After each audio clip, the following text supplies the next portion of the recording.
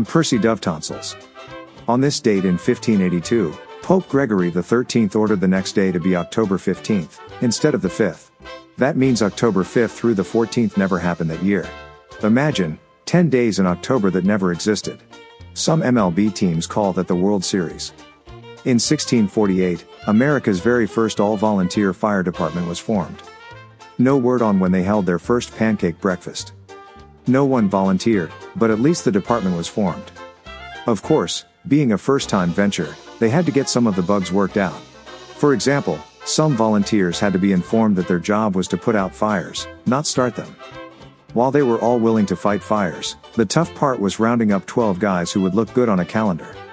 It was on this date in 1777, during the Revolutionary War, that General George Washington's troops launched an assault on the British at Germantown, Pennsylvania. You don't have to be a general to realize Oktoberfest in Germantown is a good time to attack.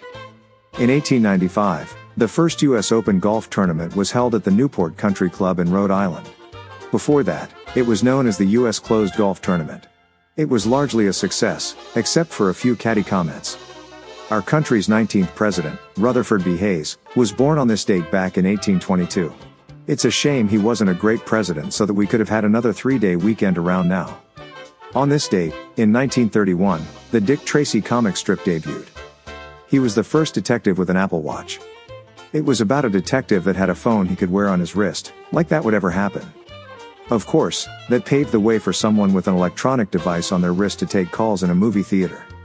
Eventually, he had a very cool wrist texter. In 1957, Leave It to Beaver debuts on CBS TV.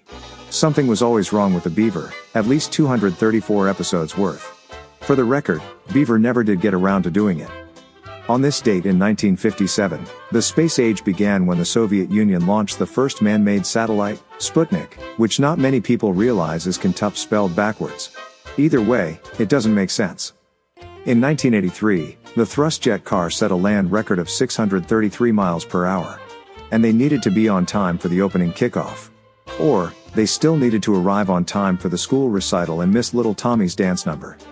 It's National Taco Day, National Golf Day, Cinnamon Roll Day, National Vodka Day and 10 to 4 Day, because of the date. Dakota Johnson is 34 today. Only 16 more shades of gray to go.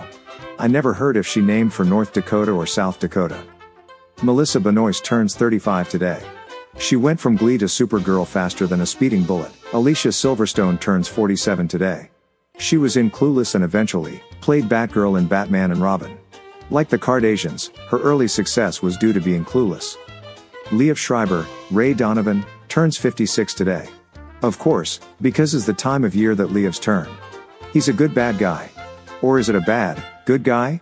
I am trying to remember. Susan Sarandon turns 77 today. So many Rocky Horror Picture shows ago.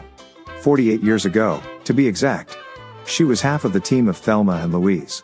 If you have yet to hear about them, all you need to know is never carpool with them. And finally, my wife says I'm immature. I told her to get out of my fort. With exciting facts to clutter your mind, I'm Percy Dovetonsils, for KDAZ, Digital Broadcasting. And thanks for listening.